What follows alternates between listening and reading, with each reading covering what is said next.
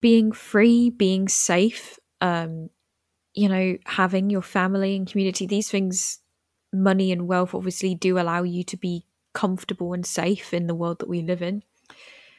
These things do create or allow you to feel happy. People are like, money doesn't bring happiness, but it does bring things like the heating. So, Yeah.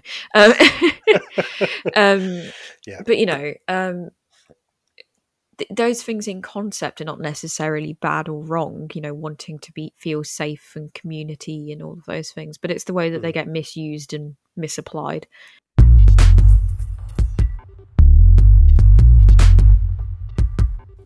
Hi Cult Hackers, this is a podcast about cracking the cult code. I'm Celine, a media graduate with an interest in cults. And I'm Celine's dad, Stephen, organisational psychologist, also very interested in high control groups and cults, and also a former member. So welcome to Cult Hackers. The topic today is, Celine? The topic in question is happiness. And suggested by Vincent, one of our patrons. So thank you, Vincent. So why are we talking about happiness? Why is that an important subject to talk about when we think about cult hacking, do you think? Because I think it is a major concern of why people get in and why people get out. The promise of happiness and the failure to get happiness. Yeah. So there we go. That's a very good point. Yeah, that's right. I think that's it. And obviously on Cult Hackers, we like to dig into the detail. So we want to really understand what we mean by happiness and the way that cults and high control groups use it as the hook. I would say that of all the things that drag people in or suck people in, let's say, it is this promise of happiness. Come and join us and you'll find happiness like you've never found before. And obviously this reflects a feeling that we always want to be happy. It's a very, very human feeling. It's a very human emotion. And I guess if you did a survey on people, are you as happy as you'd like to be? I guess most people would say, no, I wish I could be happier.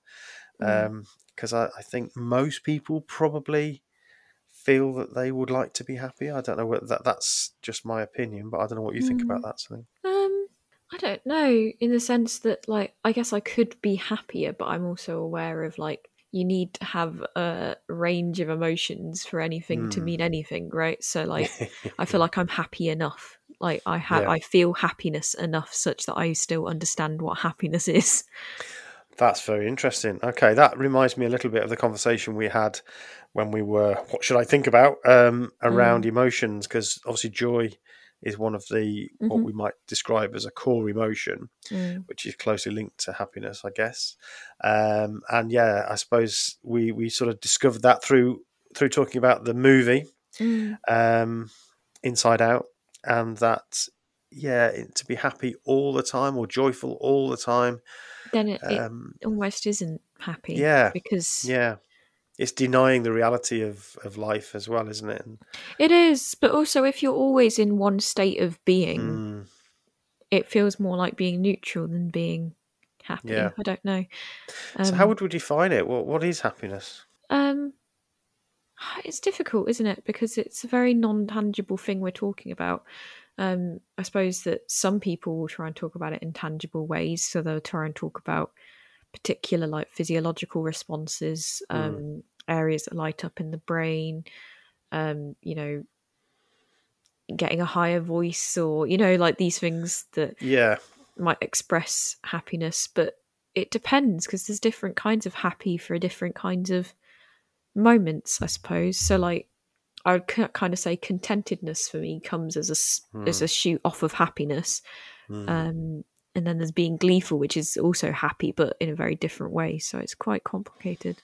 It is. I looked in the dictionary, the Oxford Dictionary. Very helpfully, the definition of happiness is the state of being happy. Circular. How helpful. Yeah. Well, I think it's because it's how do you deny it? How do you explain, define? That was the word I wanted. How do you define happiness? Because again, it's a very individualist experience. So my happy might be different to your happy. My neutral might be somebody's happy, or Yeah, I think you use the word contentedness, and that's the word I jotted down for me as well. I think that's what, when I'm thinking about what happiness means, that's what I think Yeah. about. This feeling of calm, contentedness, feeling that I'm okay. Yeah. I'm okay. I feel okay, and it doesn't mean being gleeful all the time and laughing all the time. For me, it's just that feeling of um, relaxation, of contentedness. And I think the other thing with happiness is it's also the absence of things for me as well. So it's the absence of anxiety, the absence of anger and pain and frustration and all those feelings that are quite unpleasant feelings, actually. So it's the absence of those things for me. And then you get this sense of calm and this sense of contentedness. And I think that's what people are looking for. And sometimes it gets mixed up for being hyper all the time and wanting to have those fixes of experience that are going to give us that short term joyful experience. But I think actually, when it comes down to it, happiness is a much more calm feeling of okayness. That's the way I see it. In my 55 years of trying to Yeah. find happiness.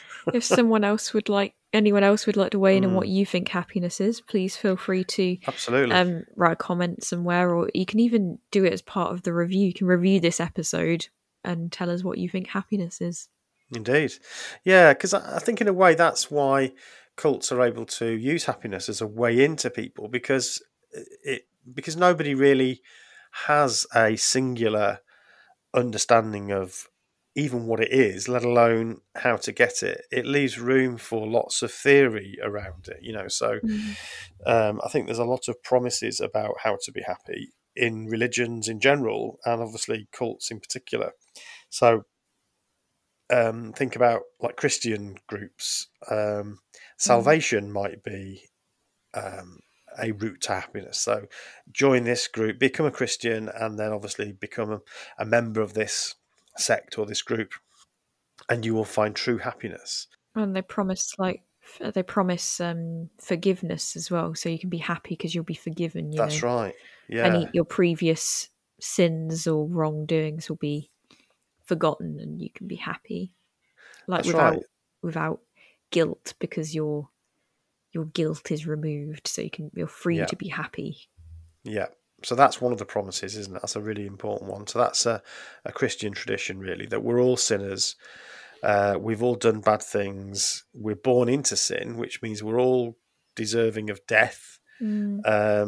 Therefore, we've got this thing over our heads. If you become a member of this church or this group or this sect or this cult, then you will be forgiven of your sins because of Christ's ransom sacrifice, and that is supposed to make you feel happy. I never felt that. I have to say, I didn't. It didn't make any sense to me on an emotional level. I could understand it, on an intellectual level, although it's a bit silly in my view, anyway. But it didn't make me feel anything.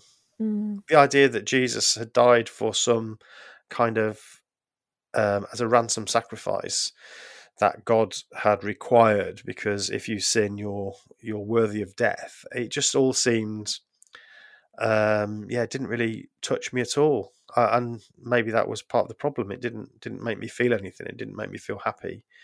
It seemed really quite, I don't know, cold, and it's bureaucratic, isn't it? Yeah. If you're seeing it as a courtroom, essentially, you're just being your fine is being paid.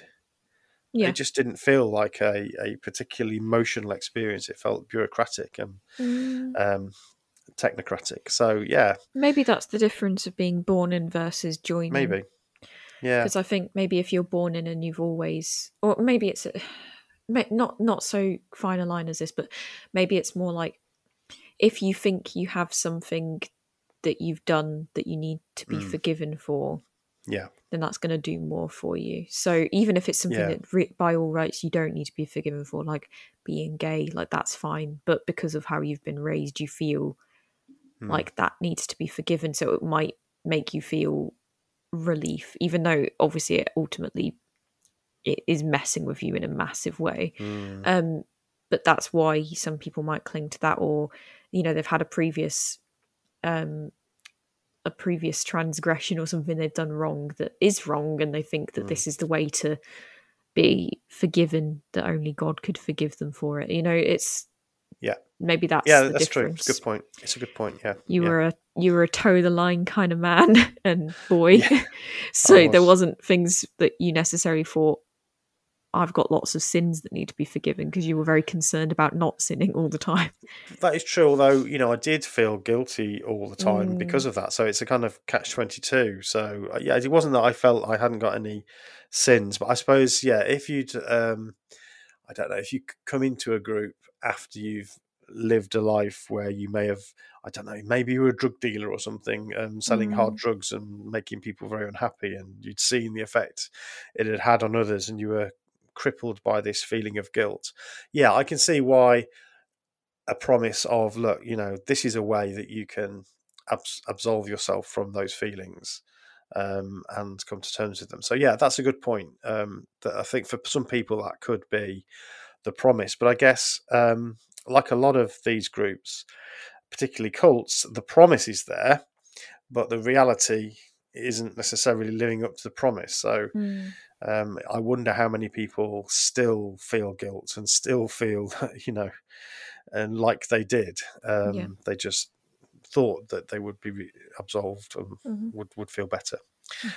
Salvation is one of them. I've got freedom. I think often cults promise freedom in all sorts of domains. Even like, some of these new age type cults, I suppose, or cults around the 70s and so on, with free love and everything. There was sexual freedom being promised there. Don't be tied to one individual person. That's wrong. That's selfish. Live in a group where you can just enjoy each other's bodies and total sexual freedom. So that's I think touted as a route to happiness. Find happiness through just complete sexual freedom, or so that's another. I think that's another promise. But again, as we find reading books from authors who've experienced life in those groups, it doesn't seem to give them the happiness that is promised. And particularly women in these groups who are often exploited, unfortunately. There's a couple that I thought of.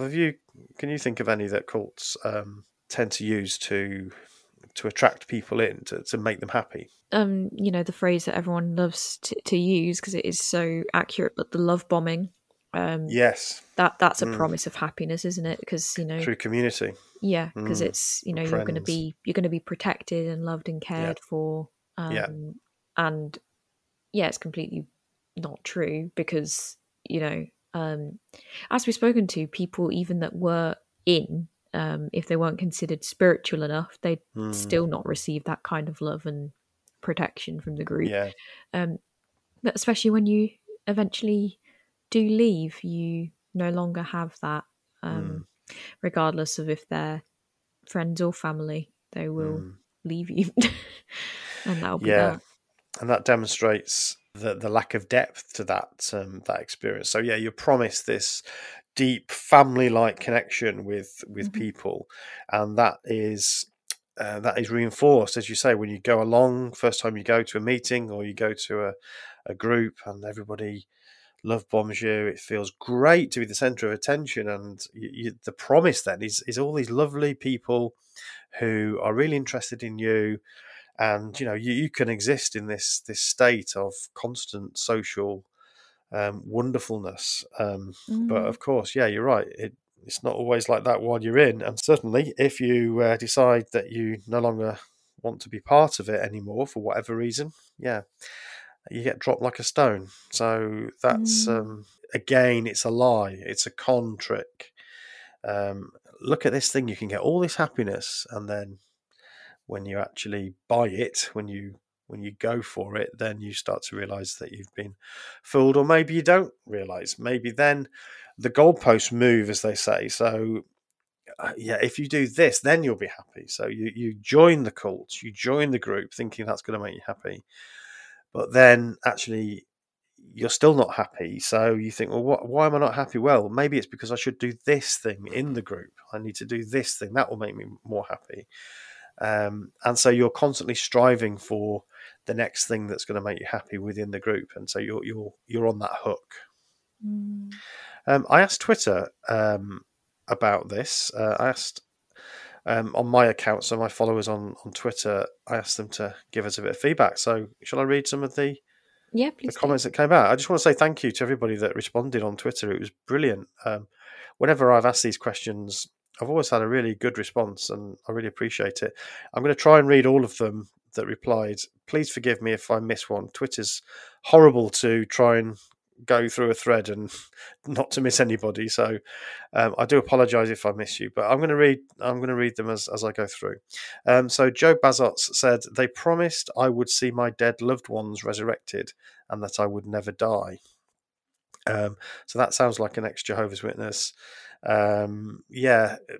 Believing that you're going to see dead loved ones come back in a resurrection in physical form is something that a lot of people are promised, and that is something that people stay in because of. I can't possibly leave this group because I want to see my dead loved ones again. And there's pictures, artist's impression of children coming back from graves and giving their parents a hug, and it's very emotional, and it's, I think, quite cynical personally. Who wouldn't want to see their dead child or parent? It's it's a promise, and that obviously would make people happy if that was to happen, I guess. Another one from Lamb Chocolate. I was promised that the confusing lies and doctrine of Trinity of my former church would be exposed. Quite sad that I was fed with bigger lies, told to preach lies, live in lies, and prepare to go to the grave with the lies. I left fast, says Lamb Chocolate. So that's interesting. Yeah, promise there was, I suppose, for truth, more than simple happiness. Get the Data says, having true joy and not just the shallow, temporary joy the world might appear to have. True friends, a hope for the future, everlasting life on a paradise earth. Answers. And they say, I was born in and had none of those things. I'm much happier, content, and relaxed now I'm out. XJW. So that's really interesting. Pablo Partigiano, who's featured on Tweet of the Week before, said, I think the biggest things for me were the promise of personal fulfillment and of having the best way to help people. Every interview or example highlights the blessings of their choices as different labels like pioneer or elder as you reach the next goal. Sure, it's fulfilling, but more like a self-fulfilling prophecy. And then the idea that I was preaching the only long-term solution to people's problems really worked on me. But in order to believe that, you really have to diminish everyone else's social efforts as selfish or pointless. That's a very insightful comment there. Thank you. So the joy that comes from helping others, that's a really good one, isn't it? I think that is often what cults promise. Join this group because we've got the answers and we can help the world. So that appeals to our feelings that we want to help other people, and that will make us happy. Fade to X, Adam, said JWs held up paradise, but more often in gritty detail they warned of what would happen if you left. Not just the opposite of happiness, but destitution, diseases, and death. Alliteration for emphasis, Mark G. Good on you. Yeah, so he's making a joke there about the Kingdom Ministry School. Definitely get a G from me. Fade to X, Adam. I think that's a really good point, actually, and it's something that cropped up in quite a few comments. Was actually maybe there's a promise of happiness or joy, but there's also the other side of it. There's the threat of death and destruction and all those horrible things if you don't become a member of the group, or if you leave. Yeah. I was going to say, I think for me, coming from the point of view of someone that wasn't in but has a relationship because of everything, as the listeners know, one of the most, I think one of the most emotionally compounding reasons that confirming reasons to me as to not joining was the behavior of people in, to be quite honest. Because the way that they behaved and treated people, including myself as a child at the time, to drop, as you said, drop them like it's hot. It's like made me realize the very surface level of care and the pretend and the playing. It was as a child, sometimes I would think, I want to go because there's all these nice people that want to talk to me, and and there's lots of kids to play with and have friends and and this and that, and then it's very put in the cold harsh light of day that it's just not true, because they use their other side of the tactic, which is the disassociation and the whole the distasteful side of it, and that you'll not be happy and it's not our fault, it's your fault, you know what I mean? That's right. Yeah, all of that. Absolutely. So there's lots of threats there, isn't there? To first of all, it's the threat of dying at Armageddon horribly if you don't come in, and then when you're in, there's obviously still that if you leave, but also then obviously you've got the threat of losing everybody that you care about, which is that's again, that's very cynical, I think. Apostate Me said, being free of the burdens of a worldly life. They framed it as a broken system that had no capacity to bring happiness. They teach that a globalized theocracy is the only way, and that hoping for it would make one happy. Absolutely. So that's an interesting one. So theocracy, ruled by God, direct rule by God, is going to make you happy. That we were definitely told that. Because we've seen dictatorships go really well. All even the if God was real, really, do you know what I mean? Even if God were real, I mean, if we're getting Old Testament God, then everyone hold on to your hats, because if you so happen to be in the wrong place at the wrong time. Absolutely. Well, I wanted to mention this actually at some point. It sounds like now is a good time, but I've been watching with I suppose horror, but also admiration for the women and men who have stood with them in Iran, denying the laws about wearing headscarves, hijabs, and so on, and not just wearing them, but wearing them in the correct way.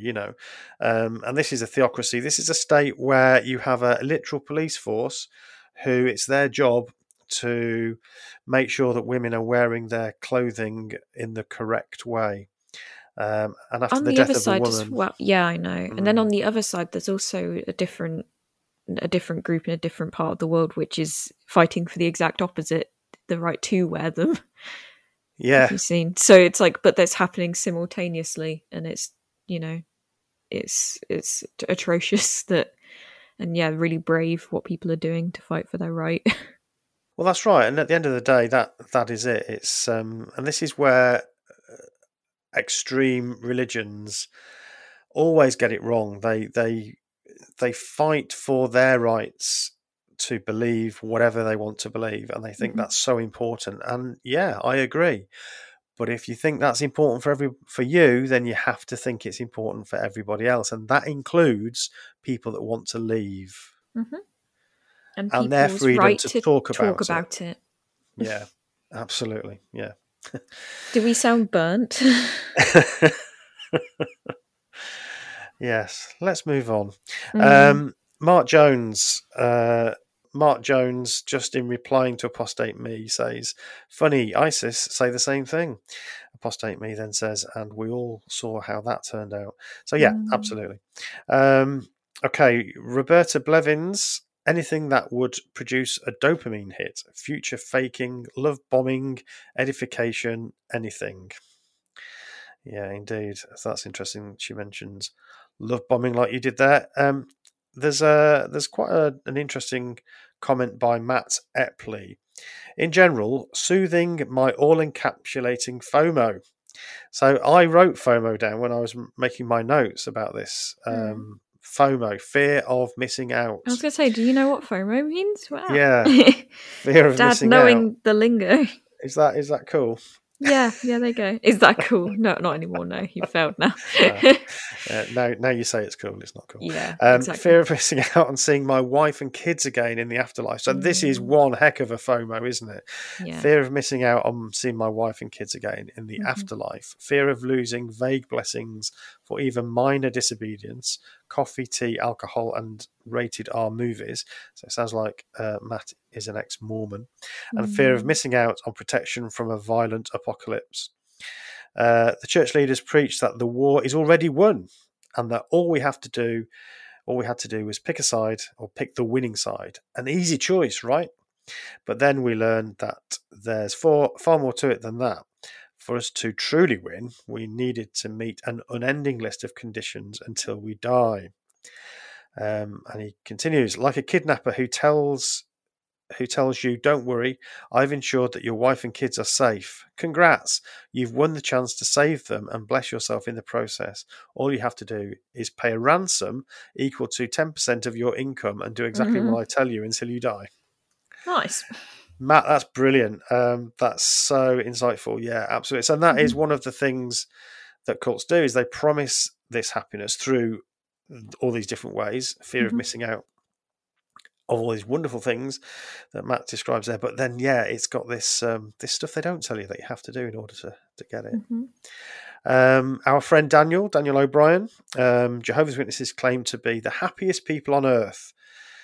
And they do. That's one of the things that they talk about. You know, Jehovah is a happy God and he wants his people to be happy too. Jehovah's Witnesses are the happiest people on earth. And then he puts, hint, they aren't. No. It's actually a highly destructive cult that destroys families and ruins lives. And he gives a link to JW Facts. So you can follow that link if you find all that on Twitter. Yeah. So Ron Pimo, who again has featured on our podcast before, says resurrection of dead loved ones. That pull is so strong they are willing to shun actual living loved ones to get there. And Mark Jones says, until you put it like that, I never looked at it that way. That's a really good point, isn't it, Ron Pimo? Yeah, so I really want to see these dead loved ones that I don't have access to anymore, and I'm willing to shun the actual living ones.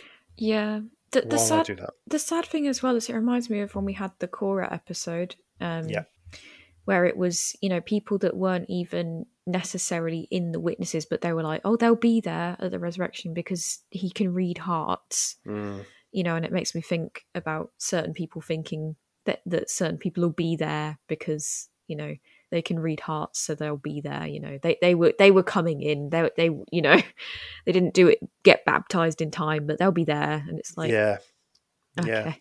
There's lots of lies people tell themselves. I mean, one of the thing about the general resurrection that Jehovah's Witnesses were told was that everybody, unless they'd, you know, like there was always the discussion about whether Hitler would come back. No, Hitler's not going to come back. You know, but unless you've done something really bad like that, then everybody would be resurrected. So, you know, you could have been a horrible person, but you're still coming back. So that meant that if you were looking forward to seeing your dead grandfather or mother or father, whatever, it didn't really matter if they weren't a very nice person, that they'll come back and, you know, obviously, hopefully they'll change.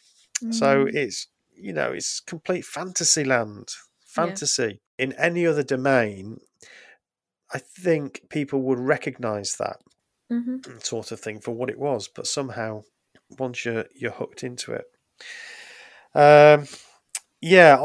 Oustager Robin says, I don't remember. It was rather about fear in my former cult. God would throw you in hell if you forget to confess every single sin in your life.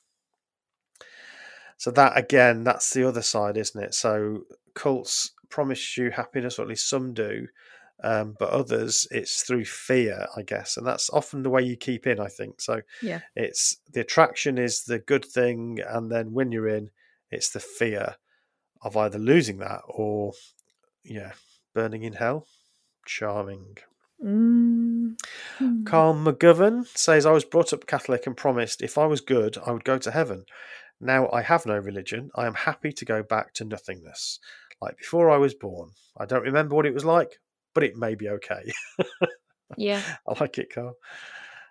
Wifey Shell, living in paradise and seeing my dad again when he was brought back to life. That was the reason for Wifey Shell. So yeah, we've mentioned that already. My dead father being resurrected. That's malcontent. Michelle, that XJW witch, she has a YouTube channel, Michelle, and she uses TikTok quite a lot, so check her content out, by the way. That we were happy, that we were Jehovah's happy people, now on earth today, and soon would be living forever, perfect in paradise after Armageddon. Always showing propaganda of sweet, smiling JWs versus mean and angry worldly people to reinforce this.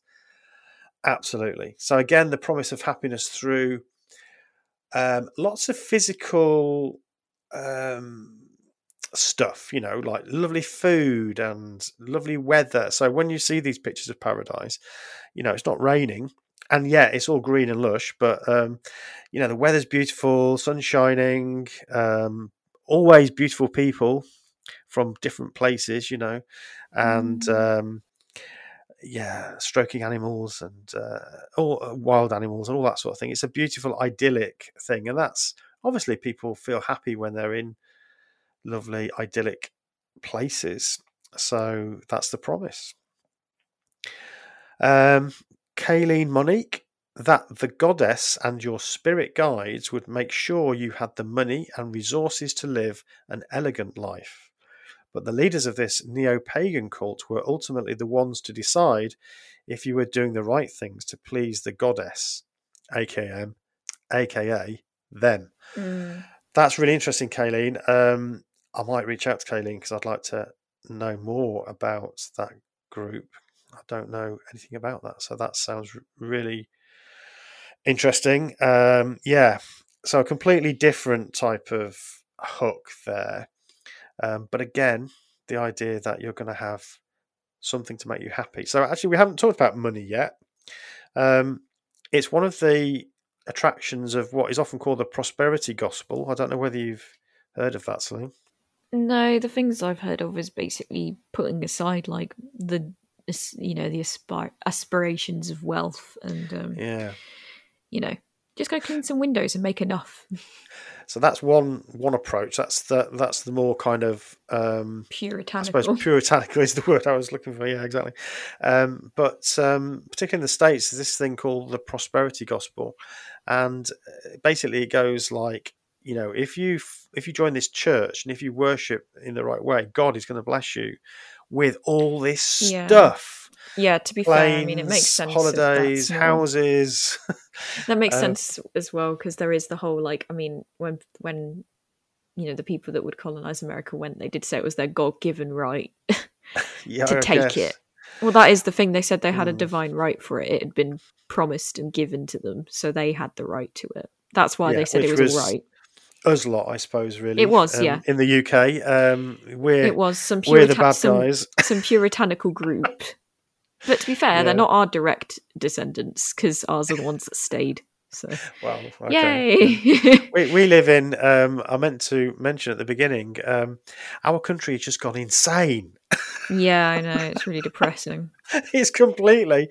Our government is currently in the process of driving us into the sea. Yeah, I mean, Liz Truss, man, is like properly insane. She's our Prime Minister. We're selling tea to the Chinese. Yorkshire tea. That is a clip that you can find out there of her doing crazy faces and proclaiming that means we're doing well. Yeah, but that was nothing compared to what she's done now. She's got impact. Anyway, this isn't the point. Let's get back. But she's stealing my happiness. Though. We're not. She's taking my happiness away. So let's get back to court hacking. She's putting us into a recession. Rally France said they dangled the carrot of paradise, also a promise of that all people on the inside were good and outside bad. If you leave, you're in Satan's hands, basically lost. The brotherhood in the org is better than the real family. PSH in brackets. What does PSH? Don't know what that means. XJW though. So yeah, totally get that. Totally agree. So there's this us and them thing that is set up, and again, you can only be happy in the congregation. Out there is this horrible place, this wicked place with people are bad all the time. I think it's Evie Rose. Says in the JWs it was eternal life, not being killed at Armageddon. It was the promise of paradise and the threat that we could only be happy as one of them. Absolutely. Our friends, I Was a Teenage Fundamentalist podcast, says we were told, so that they come from a evangelical Pentecostal sort of fundamentalist group. That was their church. We were told the only way to be truly happy was to be part of our group. Anyone else seemingly happy were deceived and were not actually happy. That is so interesting, isn't it? So, yeah, anybody that seems happy, they're not happy. They can't be happy because they're on the outside. Yeah. So it's like gaslighting, really, isn't it? Yeah. All those people that look really happy, they're not happy. No. They can't be because they're not in the church. That's a rather rude name. Fucking Stunad says a reassurance that you would be doing the best thing you could with your life. JWs do actually think they save people's lives through the preaching they do. That's why there are so many experiences in the literature of witnesses foregoing dreams and careers to do some preaching work or do the preaching work. Yeah, that's a very good point. Again, this is playing on people's good nature, really, isn't it? Eternal life, prosperity. I think a whole ass planet. So I think Melissa, I think Melissa may have been a Mormon. I understand that as Mormons, you, in theory, could end up with your own planet in the future. I need to look into that some more. But yeah, that's quite a promise, isn't it? I mean, that's going large, isn't it? Yeah, it's a big. I guess maybe it buys in for all us youngsters that can't afford houses. It's all right. You get your own planet. Yeah, you don't need to worry about not getting a house. You get a planet. Daniel O'Brien again says they said I could live forever on Paradise Earth. That was, of course, a lie. Indeed. Baddie Delilah says XJW here. We were meant to push all negative thoughts out of our minds, and apparently serving God by going door-to-door preaching and attending meetings and basically purging your life of anything that isn't JW approved. It was miserable. Yes. And I think that's important to remember that, in a way, if you do believe something that isn't true, in a very kind of rational sense, then if it makes you happy, then I guess you might say, well, it makes them happy. What's the problem? But unfortunately, it often doesn't make you happy. I was miserable too. And I think a lot of people in these groups are actually very unhappy. They may put on a front of looking happy. Again, I've got to be careful I don't do exactly what I've just criticised the Pentecostals of doing.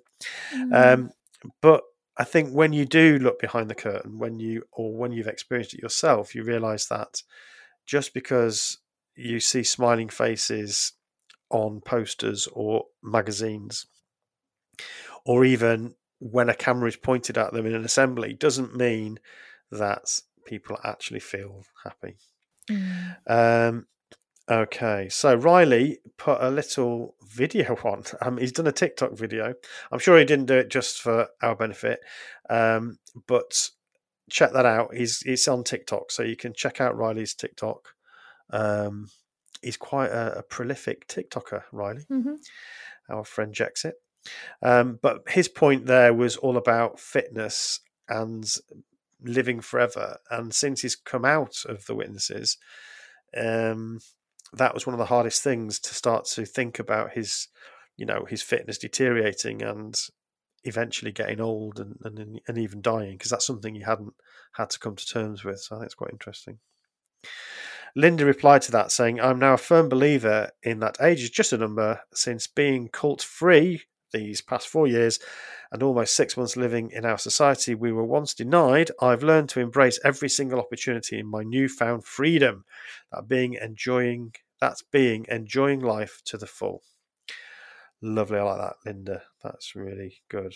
Okay. I'm going to keep going. I know there's quite a lot here, but I don't want to miss anybody out. And I think it helps us to understand what these promises were.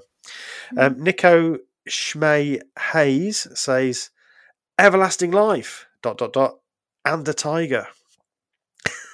Yeah, it's always the tiger. Yeah, tiger or panda, interestingly.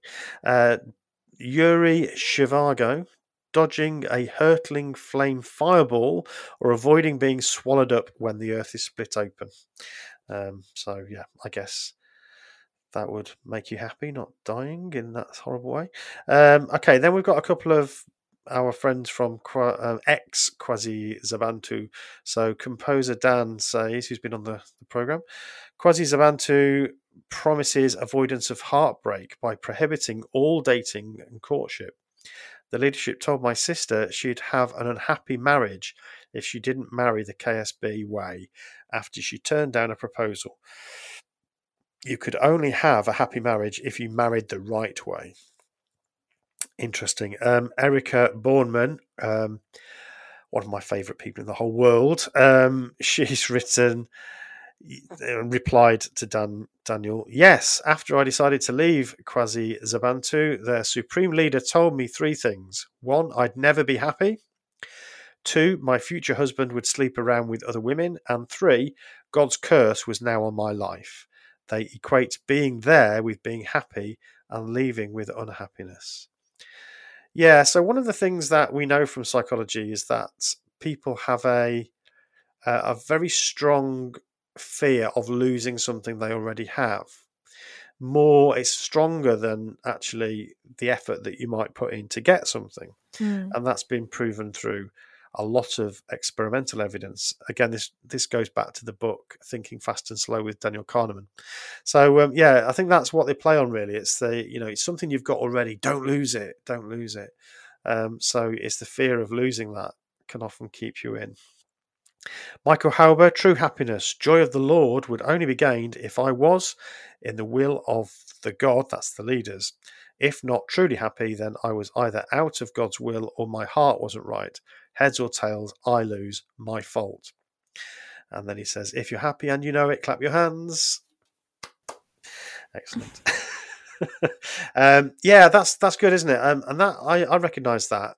So as a JW, and I think this relates to lots of religious groups, if you are unhappy, maybe you're suffering from depression or anxiety, or you just feel really unhappy for whatever reason, often you're blamed for it. Mm-hmm. So, why would you be sad? You've got everything, So it's like gaslighting, really, So we make your life difficult. We stop you from doing things that other people do that make them happy. And then when you're not, it's your fault. We're nearly to the end of the comments now. Andy Crane says, the promise that the servitude to God would make you happy. You think the empty service is gaining you some favour. You're part of something bigger. But in reality, it's time and energy promoting something that's empty. That's why so much of it leads to depression. It's a void. Obed says, the promise of the end of suffering and a better life in a perfect world did a while lot to keep me in, until the suffering you experience being in outweighs it and you realise it's not real. Daniel Shaw says, cults promise transcendent bliss. So that's an interesting one. Transcendent bliss without boundaries, a promise that will never be fulfilled. Human beings are finite, limited and boundaried. That's how we're made. Trying to bypass that can only lead to delusion. Happiness is not magically conferred upon us. We construct it. Totally agree. And Lily Dunn also says, absolutely right. Daniel Shaw has recently been on the Cult Vault. So if you want to hear Daniel, check out Casey's interview there. And Lily Dunn is the author of the wonderful book, Sins of My Father. I haven't reviewed it on the show, but I want to talk about it at some point. It's a fantastic book. Johanna Green says, as a trauma survivor, I clung to the teaching we'd forget all the pain we endured this side of the new world, based on Isaiah 65:17. The former things will not be called to mind, nor will they come up into the heart. So Johanna makes a really good point here. And I think Johanna has a YouTube channel, I think. She makes a really good point here, I think. We have these scriptures that we would recite and we'd know them off by heart. Like there's that one, there's Isaiah 65, and there's Revelation 21. Death will be no more, neither will pain or mourning or something. I've forgotten it now. The former things have passed away. These we'd recite them like a kind of mindless chant in a way. And yeah, it became just a kind of go-to thing that you just try to hang on to, cling on to. Mighty Mouse Gillian says, eternal life to study every aspect of the natural world with a perfect body and mind. Absolutely. Rally Fran says, yeah, hey, I was looking forward to that bod. Lol. My friend, her doc, told her she had an impending heart attack waiting to happen if she wasn't going to lose weight. And she shrugged and said, oh, well, paradise is almost here. Yeah. Interesting. Reverend Brother Heathen said, I was convinced God's plan was to remain with the cult. We had a special ministry and plan for our lives. Happiness was irrelevant. When you're convinced the end times are coming, happiness is the last thing expected. So that's interesting. So thank you, Reverend Brother Heathen. Not all cults use happiness as the hook, then I guess. Jake Vaughan, Altworldly, again, massive YouTube channel and been on the show. For me, more than the promise of eternal life was the promise of being right. Lol. Being a part of the only group with the correct doctrines is very appealing to a know-it-all like me. And beyond that, just a promise of a loving, united, worldwide brotherhood. Yes, what do you think about that, Celine? Interesting. I wonder the percentage of men that join groups like the Witnesses afterwards, so joining, not born in. I would like to know the percentage of men to women ratio that join these groups, because and then I would like to understand the psychology of why. Yeah, that's a really good question. I don't have the data on that. I don't know if anybody's ever done a study on that. No, because I feel like the promise of happiness for a man versus a woman joining those groups, for me, has got to be different, though they'll obviously be trying to flog them equally. Though I can't... It's very difficult, because if someone knocked on my door, obviously I would not bite in any way, shape nor form. But sure, as a woman, the potential for happiness is so much smaller in the organisation. Yeah. I can only speak anecdotally, but I can say pretty confidently that many more women came in than men. But then generationally, do we have questions regarding that? Because obviously, I suppose like if you're a single mum and someone comes to your door and promises you community and help, then obviously that's going to be, I can see then why. So you see what I mean psychologically. But if you're a single woman who's, financially secure and stable and fine, then so they pray for different things. They offer you happiness in different plates, don't they? Well, that's right. So happiness is the ultimate goal, but there's different ways that you're going to achieve that. And yes, for different people, it will be different. The very last comment on Twitter, Linda Carmel says, like the time I was told my favourite animal, giraffes, would actually come to me daily in the paradise from the acres of land I'd occupy after all those at Armageddon would be destroyed. I used to look capitalism, isn't it? That's right. Listen to this. I used to look at houses on the service and actually pick out the ones I'd live in. It's just capitalism, basically. It's a bunch of people that have, through calculation and decisions of the higher ups, have been put into a situation where they are not like wealthy and cannot be, because they're not allowed, to aspire, to try and push their worldly careers, get educated in order to, support those careers. So they often don't have, lots of money. I mean, there are ones that are business owners and do, but so, and then they're like, it's all right, you'll be rich in the new world. Well, not rich because you'll have money, but because you'll just have whatever you want. That's right. You'll just take it. Either you'll steal it off of those who used to live in them. Exactly. If you can remove the dead bodies, you can have it.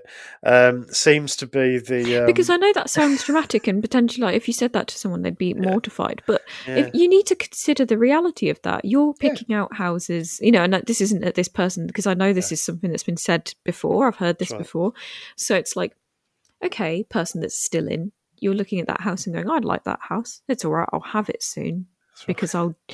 Now let's logically, step by step, go through that. How do you get that house? Are you forcibly taking it from somebody because you're now the in power group, or are they dead and you're going to drag them out? They've gone up in flames. You're going to have to, what's happened here? Yeah, no, it's a very good point, and that's something that I don't think the average witness really wants to think about. Let's logic this out, guys. Everybody's dead now except you. How do we get the giraffes? Yeah. Are we feeding the people to the giraffes? I don't know if giraffes eat people. They do in this world. They do in like dystopian. Yeah. I mean, we used to get talks about, there's a scripture somewhere that talks about the great evening meal of God, where all the birds come down. That feels really stressful now. And eat the dead bodies, the corpses. Right. Of okay, people. So they have talked about. See, that's really grim.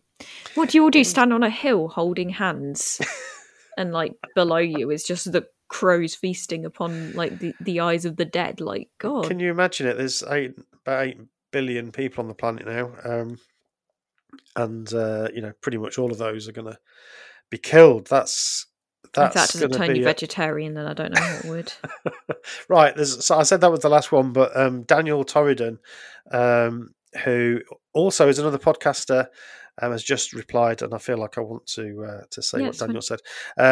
So he's put 3 points. 1, knowing I was serving and pleasing Jehovah, imaginary though he may be. 2, good friends who truly loved me so much that they shunned me when I got disfellowshipped. 3, a hope for the future, just around the corner for 53 years.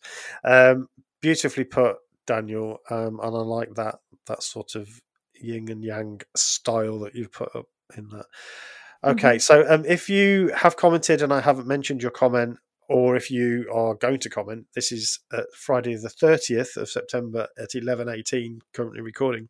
So obviously if you comment after that, then obviously it won't be too late, baby. Too late. But thank you so much for contributing. I think that's really, really interesting, and it reflects, it helps us understand how these groups promise happiness in all these different ways. If you're enjoying the podcast, you can support it by becoming a patron. You can support the podcast for just £1 or $1.50 and receive a variety of Patreon benefits as a thank you. Don't forget to share the podcast, follow, like, subscribe and rate the podcast on the podcast app you're using. A review is particularly helpful as it gets us recognised by new listeners. And finally, if you'd like to reach out to us and tell us about some cult hacking you've been involved in, or you just want to say hi, you can do so by going to culthackers.com and using the contact form. We love hearing from our cult hackers. Thank you for listening, and now back to the podcast. Okay, so before the break, we really looked at how different groups sort of use happiness as that carrot to dangle in front of people, but the accessing to that happiness is done through a lot of different ways. and through our Twitter friends, we've seen lots of different ways.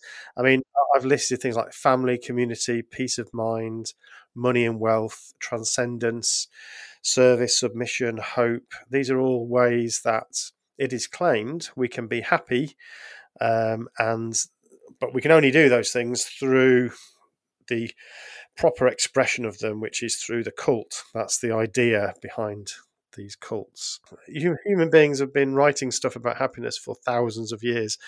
And so do we have any kind of good handle on the reality of happiness? I mean, I suppose, Celine, what is your philosophy? Young woman, mid-20s, what's your philosophy for happiness? Right, I'll put my biscuit down.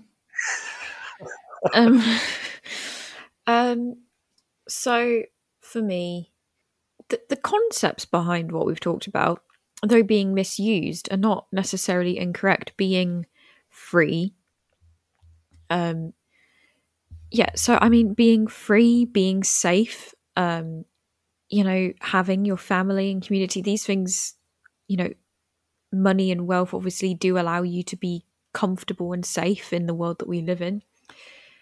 These things do create or allow you to feel happy. People are like, money doesn't bring happiness, but it does bring things like the heating. So, yeah.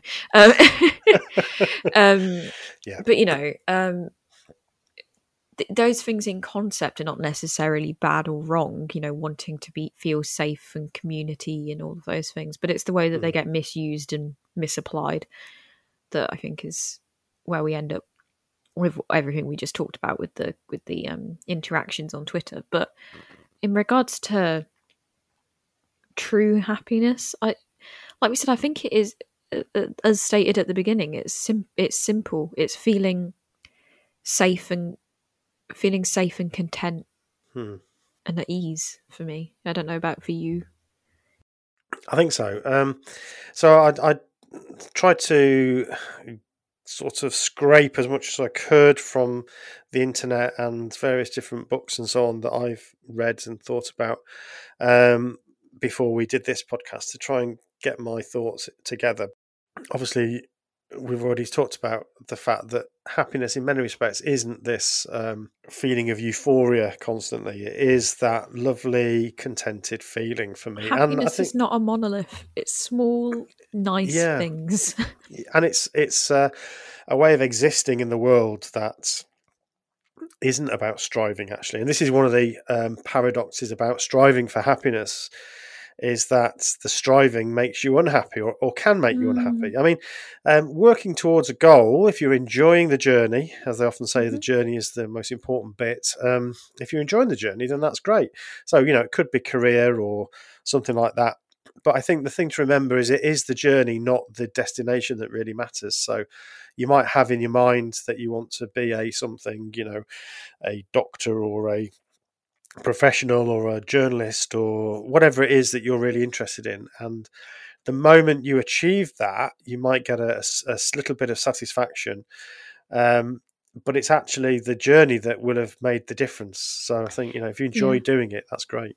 I'll tell you a different YouTuber. I always talk about Lena, but go on. There's a YouTuber, Wheezy Waiter is his thing. It was named because he used to have a day job as a waiter and he has asthma, so that hence the name, which I think is quite fun. But yeah, he just did a video about why fun is good. Fun is good for you. You need to have fun, or you need to. And he's basically in every video is like the pursuit of pointlessness. Do things for no reason, just because it's fun or good and you want to. How to reduce anxiety, the pursuit of pointlessness. And it was like, for a long time, his channel, it now has more of a direction, but he was like, when he needed to have the energy to do it like every day between, getting up at 6 a.m. to do videos before going for work and stuff like that, and then still having the energy to do it when he got home, he was doing what he wanted because it was fun, and some of it was crap, but he was having a fun time. So yeah, I think that's another one. Yeah, not everything has to be goal oriented. What is it? There's the thing at the minute. There's a bit of a joke, but came from, that whole like women being like strong and powerful, we can do anything, and like but there's been a bit of pushback on like women having to do everything as well recently because of the burnout that comes of like, I'm gonna be everything, I'm gonna be the best mum, and I'm gonna be at the CEO, and I'm gonna go to baby yoga, but also I'm on a meeting on the way, all of this stuff. So yeah, the pursuit of pointlessness, I vibe. Yeah, that's interesting. Yeah, because you don't get that with cults, because there's no room for things just because, is there? That's right. I mean, we've talked do you about get that to do the recently. pursuit of pointlessness in a cult? Not really. I mean, the irony is that a lot of what you are doing is pointless. I spent hours and hours and hours, thousands of hours throughout my life, knocking on doors, walking around the estate that I lived in, going on calls. A lot of the time, nobody was home. That is pointless, but you don't feel like it is at the time, clearly. So yeah, you are doing a lot of pointless things. I mean, sitting in a room praying isn't actually going to bring peace to the Middle East or whatever. These things are not actually going to produce the outcome you're looking for, in my view, anyway. But you believe that they are, so you strive. So yeah, I think you're right. We've talked about that. You've given me some guidance, I think, about enjoying just relaxing and doing nothing sometimes, and Have that a can be do good. nothing day. It's great for you. I do recommend a do nothing day. Obviously, you're doing something, not just staring at the four walls and. But like, as you're in, not actually no producing goals. anything. That's right. No goals. Just vibes.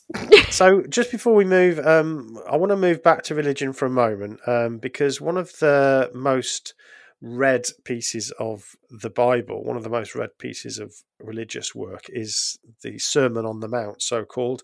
Did you read this? Yeah, I mean, it's a very popular passage of scripture on which to do talks and talk about and so on. So yeah, the Beatitudes. Now, some Bibles. So in some translations, it's blessed are or blessed are. In the New World Translation, it's all happy is or happy are. So I'll read this from a couple of translations, because that might be quite useful. So the New World Translation, it's Matthew 5. So the setting is the crowds. When he saw the crowds, he went up on the mountain, and after he sat down, his disciples came to him. Then he opened his mouth and began teaching them, saying, and this is where he goes on to say, I mean, I would, how he got to talk to crowds of people. I wonder how big the crowds were. They didn't have microphones in those days. Anyway, happy are those conscious of their spiritual needs, since the kingdom of the heavens belongs to them. This is from the New World Translation. Happy are those who mourn, since they will be comforted. Happy are the mild-tempered, since they will inherit the earth. Happy are those hungering and thirsting for righteousness, since they will be filled. Happy are the merciful, since they will be shown mercy. Happy are the pure in heart, since they will see God. Happy are the peacemakers, since they will be called sons of God. Happy are those who have been persecuted for righteousness' sake, since the kingdom of the heavens belongs to them. Happy are you when people reproach you and persecute you, and lyingly say every sort of wicked thing against you for my sake. Rejoice and be overjoyed, since your reward is great in the heavens, for in that way they persecuted the prophets prior to you. And that's the end of the sort of happinesses. He goes on to talk about other things then. According to the New International Version, it's similar, but this is blessed are the poor in spirit, for theirs is the kingdom of heaven. Blessed are those who mourn. Blessed are the meek. Blessed are those who hunger, and so on. So it's the same sort of thing, but the word happiness and blessed or blessed are interchangeable in many people's eyes. I mean, for me, the English word blessed or blessed is different to the word happy, which I think is quite interesting. But a lot of the commentators say that the original Greek word could be translated sort of either. What do you make of that? I don't know whether you could make anything of that text. Well, the only bit I've heard before because obviously popular literature and stuff will use it. I've heard it used in Gilead in Yes. in The Handmaid's Tale, because often when bad things are happening to the girls, they're told "Blessed are the meek." Yeah. So that's often used. So it's just a way to say your sufferings are fine. Like it'll be fine. Just get through it. Yeah, it's kind You're of making... seen and it's good. Yeah, it's making a virtue out of suffering, isn't it? Yeah. In a way. So yeah, I think that's right. And I suppose, appealing to, simple people who probably lived quite a hard life, really, that probably would feel quite good, actually. Yeah, your suffering is seen and it is recognised. That's right, and you will be rewarded, because I think that's a big part of that. Happy are those who mourn, since they will be comforted. Happy are the mild-tempered, since they will inherit the earth. The mild-tempered people would be the people that are trodden all over, I suppose, in the society.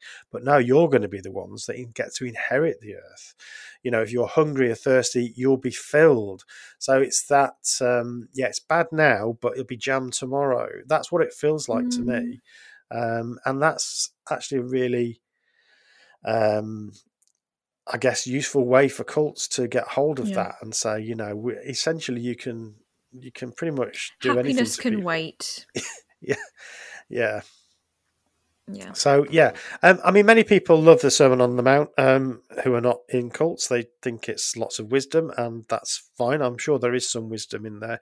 Maybe if you're not religious, you take more from it in some ways, maybe. because you don't have these attachments, or someone that was once in a more high control group, it doesn't have those implications. But when it was used in a high control group as another method of control, it is soured, Yeah, that's probably true. Yeah. So okay, let's move away from religious settings and look at the psychology of happiness. Now, what strikes me doing research on this is that we just cannot agree on this at all. As discussed, I don't know how you would ever agree on happiness, because we don't understand so much of how the brain works and how individuals feel and experience the world. Like, we can never at this stage we cannot understand how I to you experience the world. Well, this is bar talking about it. Yeah. And that's all we've got to go on, it's very challenging, but if you are serious about science, then you don't say, well, we can't do it. You just keep on banging away at it until in the end you get a because of all the data that you've collected. So I think we're not there yet, absolutely. But okay, there's a paper by Richard. Just as well, one question I have is, it might just be for knowledge sake, and that's fine, because knowledge is important and powerful. But why do we need to know officially and concretely what happiness is, and to be able to put it into a definition that is more accurate than happiness is to be happy? Well, what's I think the desire? Yeah, okay. So for me, it's good enough that we just want to know, because that's why we want to know everything about the world. That's part of our makeup. But also, if we spend our lives trying to find happiness and trying to be happy, then it seems to me, and there's lots of people making claims about happiness. More books have been sold about happiness than most, I think. So it's a big industry. People are constantly claiming that they've found the way to happiness. Buy this book, do this, follow this practice, join this cult, join this group, join this religion, whatever it might be. People have to make choices. And I think the idea that we could have a better insight into what actually makes people happy, rather than just allowing the discourse to be dominated by people trying to make money out of it. I think that would be great, So I think there is the goal, the prize is massive if we could understand happiness better. And I think there are some things that we can say, and we're going to say them today. But then there's still a lot that we don't know, and there's a lot that we disagree about. Actually, do we wonder if, as humans, we've done it to ourselves? The fact that we're selling all these books on happiness and we've got all these quests for happiness. Oh dear. What have we created? What are we? What messes that we're now desperately trying to work it out? Well, it does make you wonder whether, we've overcomplicated the whole thing. Well, yeah, I mean, that's what humans do, isn't it? Because we think about everything so much and we have this sense of self. But, I can't imagine our dog, lovely little Pepper, sitting there thinking, how do I make myself happier? No, she's just taking life as it comes, and it's great. Yeah. Sometimes there's a great rug to sit on. There's treats to eat. There's walks to walk. There's smells to smell. That's right. And that is one of the philosophies that sometimes you hear is that just experience life, be less thoughtful about everything. Which would be well and good if we'd not created the world that we're in, though, because it's like easy enough to say this, isn't it? But Pepper can live in that sort of world because, she's a dog and doesn't have expectations and societal pressures. Whereas as humans, we've created a particular structure in a world that means, people go and do things they don't want to do, like jobs and have to earn money and, which might be, There are some performance artists who have lived life as a sheep or things like that for a while. That's nice. Which, I don't think I want to do that. You could be truly happy, though. Maybe. Anyway, let's look at the data. So, Explaining Happiness by Richard A. Easterlin. And this is from a magazine. It's called The Proceedings of the National Academy of Sciences. It's a very prestigious journal with the acronym PNAS. Proceedings of the National Academy of Sciences, which tells me that the bodies that put these journals together have never met human beings. No, say it again. The Proceedings of National Academy of Sciences, otherwise known as PNAS. God. Why would you do that? Why would you create a magazine? No, because I think scientists love doing this. I think that they knew exactly what they were doing. You act as though they're like aliens that didn't know. No, they knew, and they think it's hilarious. And they go for drinks every time, and we all do a cheers to PNAS, and they love it. Yeah, there's no way. That's good. I hadn't thought of that. This is nice. Scientists. They love it. They do this all the time. There's something in physics that's called snap, crackle, and pop. Like they love to name things stupidly. PNAS. They love it. They get drunk for the annual PNAS Christmas gathering. Yeah. Okay. Let's move on. Infantile humour. Maybe that's part of happiness as well. I don't know. Right. Okay. So. In that paper, so this writer, now this is back in 2003, so it's quite an old paper now, but not that old in scientific paper terms. But no, I was like 7 or something. I know, but still. And the author of the paper sort of takes to task the theories that were around at the time. So he talks about set point theories. That's quite an interesting one. This is a psychological theory called set point theory, that each individual is thought to have a set point of happiness that is basically there due to genetics and personality. And then life events like getting married, losing a job, serious injury or disease, these things will deflect the person above or below whatever set point they have. So they're kind of born with it, or at least they develop it early on, a set point level of happiness, and then the set point is knocked around a bit by happy things and sad things. But in time, the person readjusts to whatever has happened and goes back to that set point. So that's the way that some psychologists see happiness. It's very much around nature, I suppose, the genetics of it.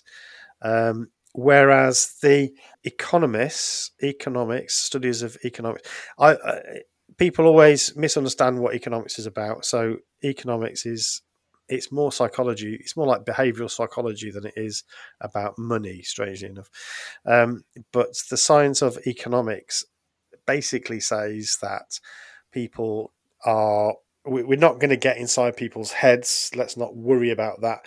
People report being more happy if they get things that make them happy. So more of those things make them happier. So it's a very, it's an economist's typically simplistic view of the world. Make people happier by giving them more things that make them happy, if that makes sense. So that's another way of thinking about it. But this author, Richard, or this scientist, this Richard Easterlin, he does something that's really interesting. He does what's known as a longitudinal study over 28 years. So I love this sort of research. He's taken 28 years to do the research. So every year he's got people to fill out a survey about happiness as they've gone through their lives. Same people every year then? Yeah, same people. And he had different cohorts as they started. So, a younger cohort, a slightly older cohort, and so on. So you've got a massive range, obviously, of different sorts of people. And so that's really useful. There's some really good data, I think, here.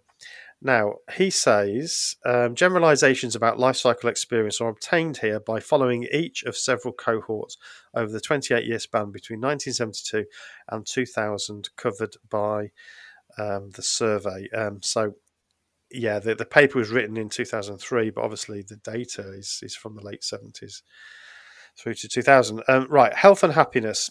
The data here suggests that, on average, an adverse change in health reduces life satisfaction, and the worse the change in health, the greater the reduction in life satisfaction. So basically, he's busy debunking the idea that we have this set point of happiness. Basically, he's saying that, no surprise, I suppose, people who are healthy are happier. If you are not healthy, then you are unhappy. That does affect our happiness. Marriage. Now, here's an interesting one. At ages 18 to 19, when most women and virtually all men have not yet married, their mean happiness is 2.1. I don't want to get into what 2.1 means, but that's a rating of happiness that is used throughout. Over the next 10 years, as up to 50% or more of a cohort becomes married, those who are married report significant higher levels of happiness, on average 2.2 to 2.3, whereas those who have never married remain at 2.1. So, folks, the data is in. Being married makes you happier. What do you think about that? Well, I like living with my partner because for, the effect of like what's different, Yeah. I find it's nice. I feel more contented, I would say, because you feel like you've got someone on your team at all times. Yeah. Yeah. That's nice. So that is nice. And what they found as well is, obviously when you get divorced, then your happiness drops. If you break up, if you get divorced, then that means your happiness drops. But finding another partner, it's marriage here, probably reflecting the times, I guess. But I think, as you say, I'm sure the same would apply whether you have a piece of paper or not. But starting a new relationship, having a new partner, raises your happiness again. So you can see why people do, get married multiple times or have multiple relationships. Because although it was very sad when you split up, being with somebody seems to make us happier. Right, money. This is the one that obviously is the easy go-to. So money. Although those fortunate enough to start out with higher income and education remain on average happier throughout the life cycle than those of lower socioeconomic status, there is no evidence for either group that happiness increases with income. So I'm going to talk about some research that disagrees with this in a moment. But in this research, money was not making people happier. Although if you were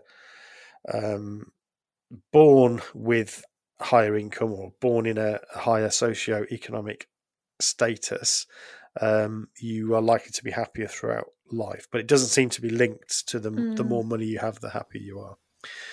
But as I say, there are some disagreements about that. Well, so I think it's quite dependent. Depends on how how disparate your income goes from one to the other, right? Because if you've always been very working class and like really struggling, and then you eventually get into a situation where you're not anymore and you have enough money to be comfortable, not even talking about lots of wealth, just enough money to be comfortable, I think you will be happier just because you won't be anxious and anxiety. Like, you know, you won't be as anxious about, can I afford this? Can we, you know, questions of, can we turn the heating on, or can we buy this thing? Can we afford to have treats when we go to the shop, or is it just bare minimum? You know, these things do have implications, surely. Yeah, and he's very clear that there's quite a big range of replies on this survey. So he's looking at the averages here. So you will get quite a big range. Yeah. So always remember that when you're looking at survey data, is you're looking at an average, but there will be quite a big range in responses. So the bit of wisdom I've just put at the end of the paper, I'll put a link to the paper. You can access it. There's no wall to stop you getting to the paper. But the bit of wisdom for me was when he said, do individuals achieve the optimal allocation of time among domains and the constituents thereof? In other words, are people quite good at pursuing the right things to make them happy, is basically what he's saying. And the answer is no. People if you're already wealthy and just accumulating more wealth doesn't make you happy, but that's what you do. That's what people do, exactly. Yeah. My answer is no. People allocate a disproportionate amount of time to the pursuit of pecuniary rather than non-pecuniary, that's monetary, objectives, as well as to comfort and positional goods, and short-change goals that will have a more lasting effect on well-being. You know what? Interestingly, we had a conversation similar to this over the weekend just gone, where Thomas wants to, I don't know if the podcast has come out where he's in it yet, but not yet. Partner came on and talked physics, and he, you know, loves physics and was told, you know, if you could be paid, how much money would you have to be paid to never do physics ever again? And he was like, none, no money. No amount of money. Really. No amount of money. Yeah. Because, you know, he loves physics. Yeah. It's a great question, isn't it? Yeah. So I think he's got it right, hasn't he? That's what the data seems to suggest there.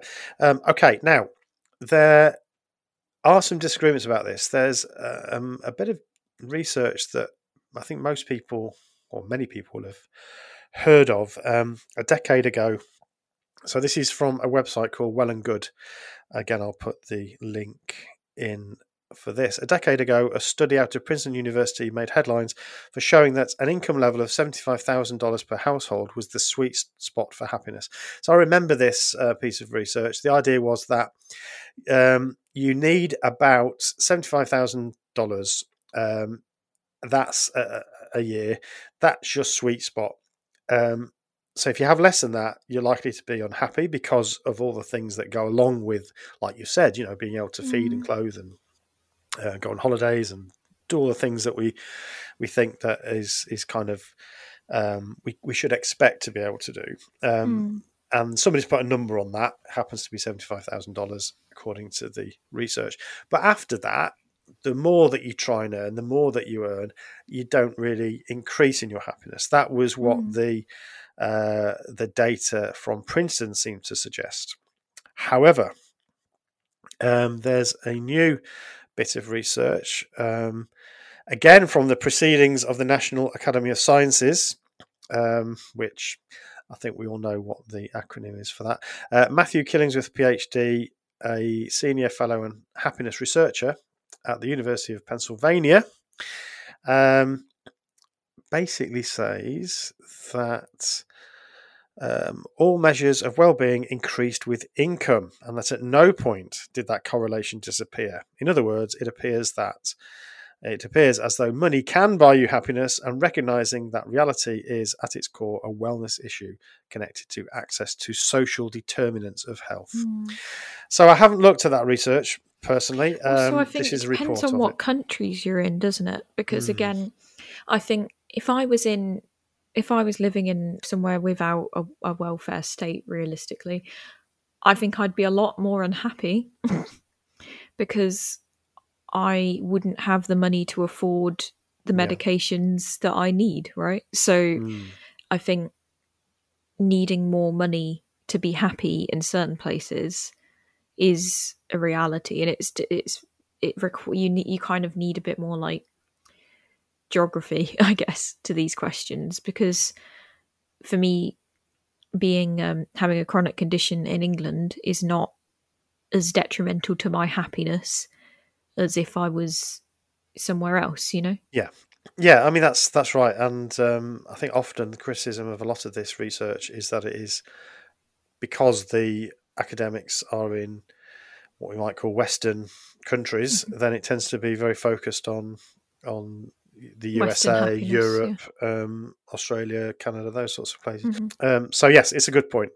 So I don't know enough about that data yet. I'm going to try and find the actual paper and see what I think. I think the other thing to remember is the method. So the method for the one that I talked about before seems quite robust. It's a longitudinal study. The method here used doesn't seem to be as robust. It seems to be a series of questionnaires that people have to fill in over a period of time throughout different parts of the day, but it doesn't suggest it's anything like as long as the 28-year study. So yeah, it's we always have to remember that methodology can have a big part to play on it.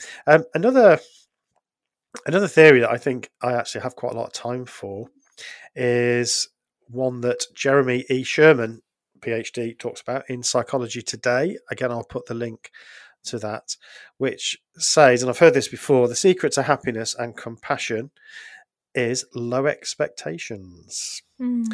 So basically, if you don't expect much, you're not disappointed. It doesn't sound like happiness massively, I'm not going to lie.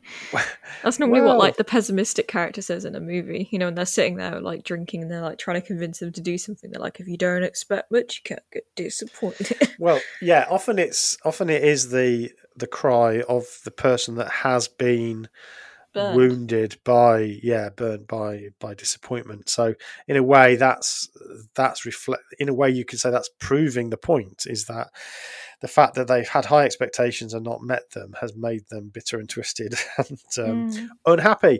If you don't have them in the first place, then you tend to you're not disappointed. You just enjoy living. So we're back to the way that the dog lives, I suppose. I mean, to be fair, the things that how I enjoy, so for instance, at school, something that used to bring me lots of happiness was singing and doing my singing lessons.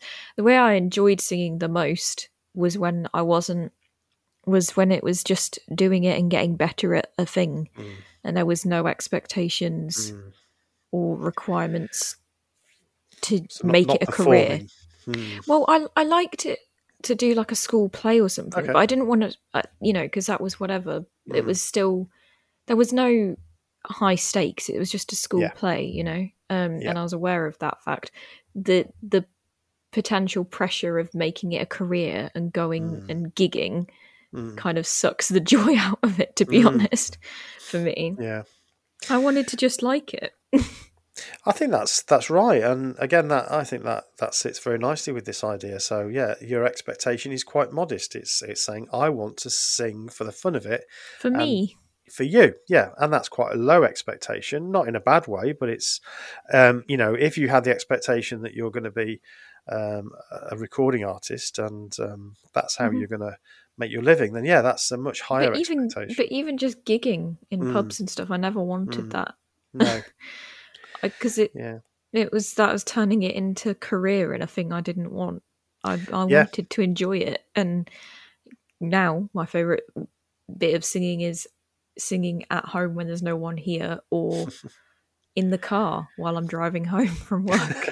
I don't have any sadness that I didn't try and do that because I can sing. No, I didn't want to. So I think you are proving the point.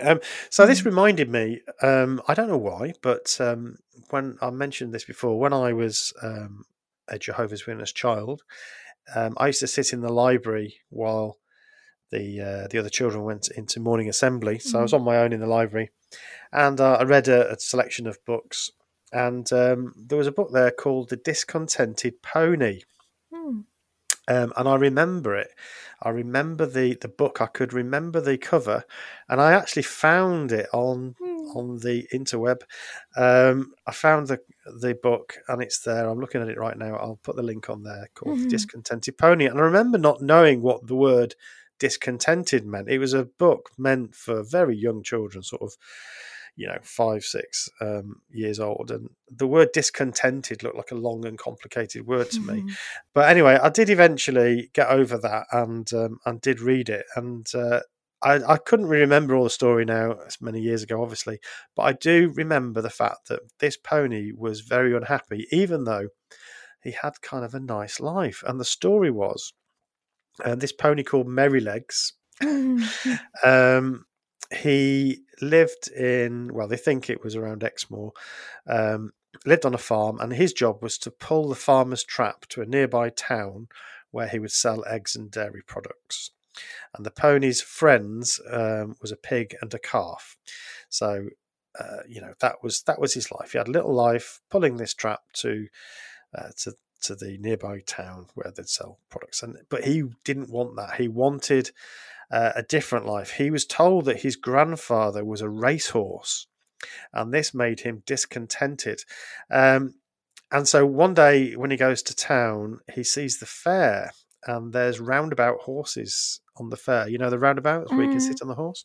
He saw them, and he didn't realise they weren't real. He wanted to be one of those. Merry-go-round. Merry-go-round, that's it. And so he dreamt about that. That night, he ran away to the fair, but got mistreated, and he ended up going to sleep and having a nightmare about being a roundabout horse. So basically, his dreams are in tatters now, and he runs back to the farm to be with his friends again and be happy living the life that he was before. So that's the story. So the moral was, stop moaning, don't be discontented. So yeah, I'm not sure what it tells us that, but it did stick with me. The idea behind that, being a discontented person. Well, it's just the grass grows greener on the other side story, exactly. Isn't it? It really is. Yeah, absolutely.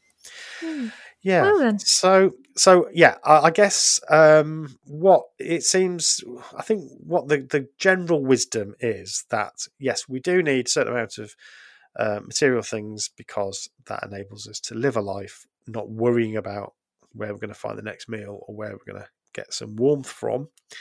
But that, yeah, things, it's not a shock that things that really make us happy are simpler things in life.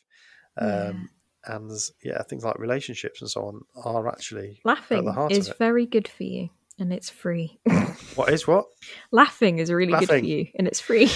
Yeah, absolutely. Find someone that makes you laugh, otherwise life's a misery. If you've got someone that's too serious all the time, got to be funny. But I suppose that the slightly serious point is, in a podcast like that, like this, is that I can understand, when you leave a high control group, a cult, or even a religion, it can be really difficult, and that is likely to knock your happiness quite severely. And we do see online people struggling with their mental health because of that. And I think we need to acknowledge that it can be very, very difficult, but there is a way through it. It's prioritizing you, I guess. Finding indeed. What makes you happy, these small things that we've talked about. Yeah. They're unique to you. And just, pursuit of pointlessness. Stop doing the pointless things they've made you do all this time and find something you'd like to do for no. Do your own pointless things. That's where I'd like to finish. Do your own pointless stuff. Excellent. Okay, on that bombshell, I want to say thank you very much. If you're interested, Cult Hackers, I was recently on the podcast The Cult Vault with Casey. So Casey interviewed me for her podcast, and that came out last week. So if you want to listen to that, check out Casey's podcast. It's much bigger than ours. I'm very jealous. But I had a lot of fun there on that podcast. So check that out. And I also want to say thank you for our patrons. We've had another couple of people join the Patreon, and I won't read it out because it's probably a personal message, but she became a patron and sent us a lovely note, didn't she, about the effect that the podcast has had on her, and we kind of needed that. That was really lovely, so thank you so much for doing that, and thank you to everybody who supports us and listens to us, and see you next time. Bye. Bye. Cult Hackers is an Evil Sheep production.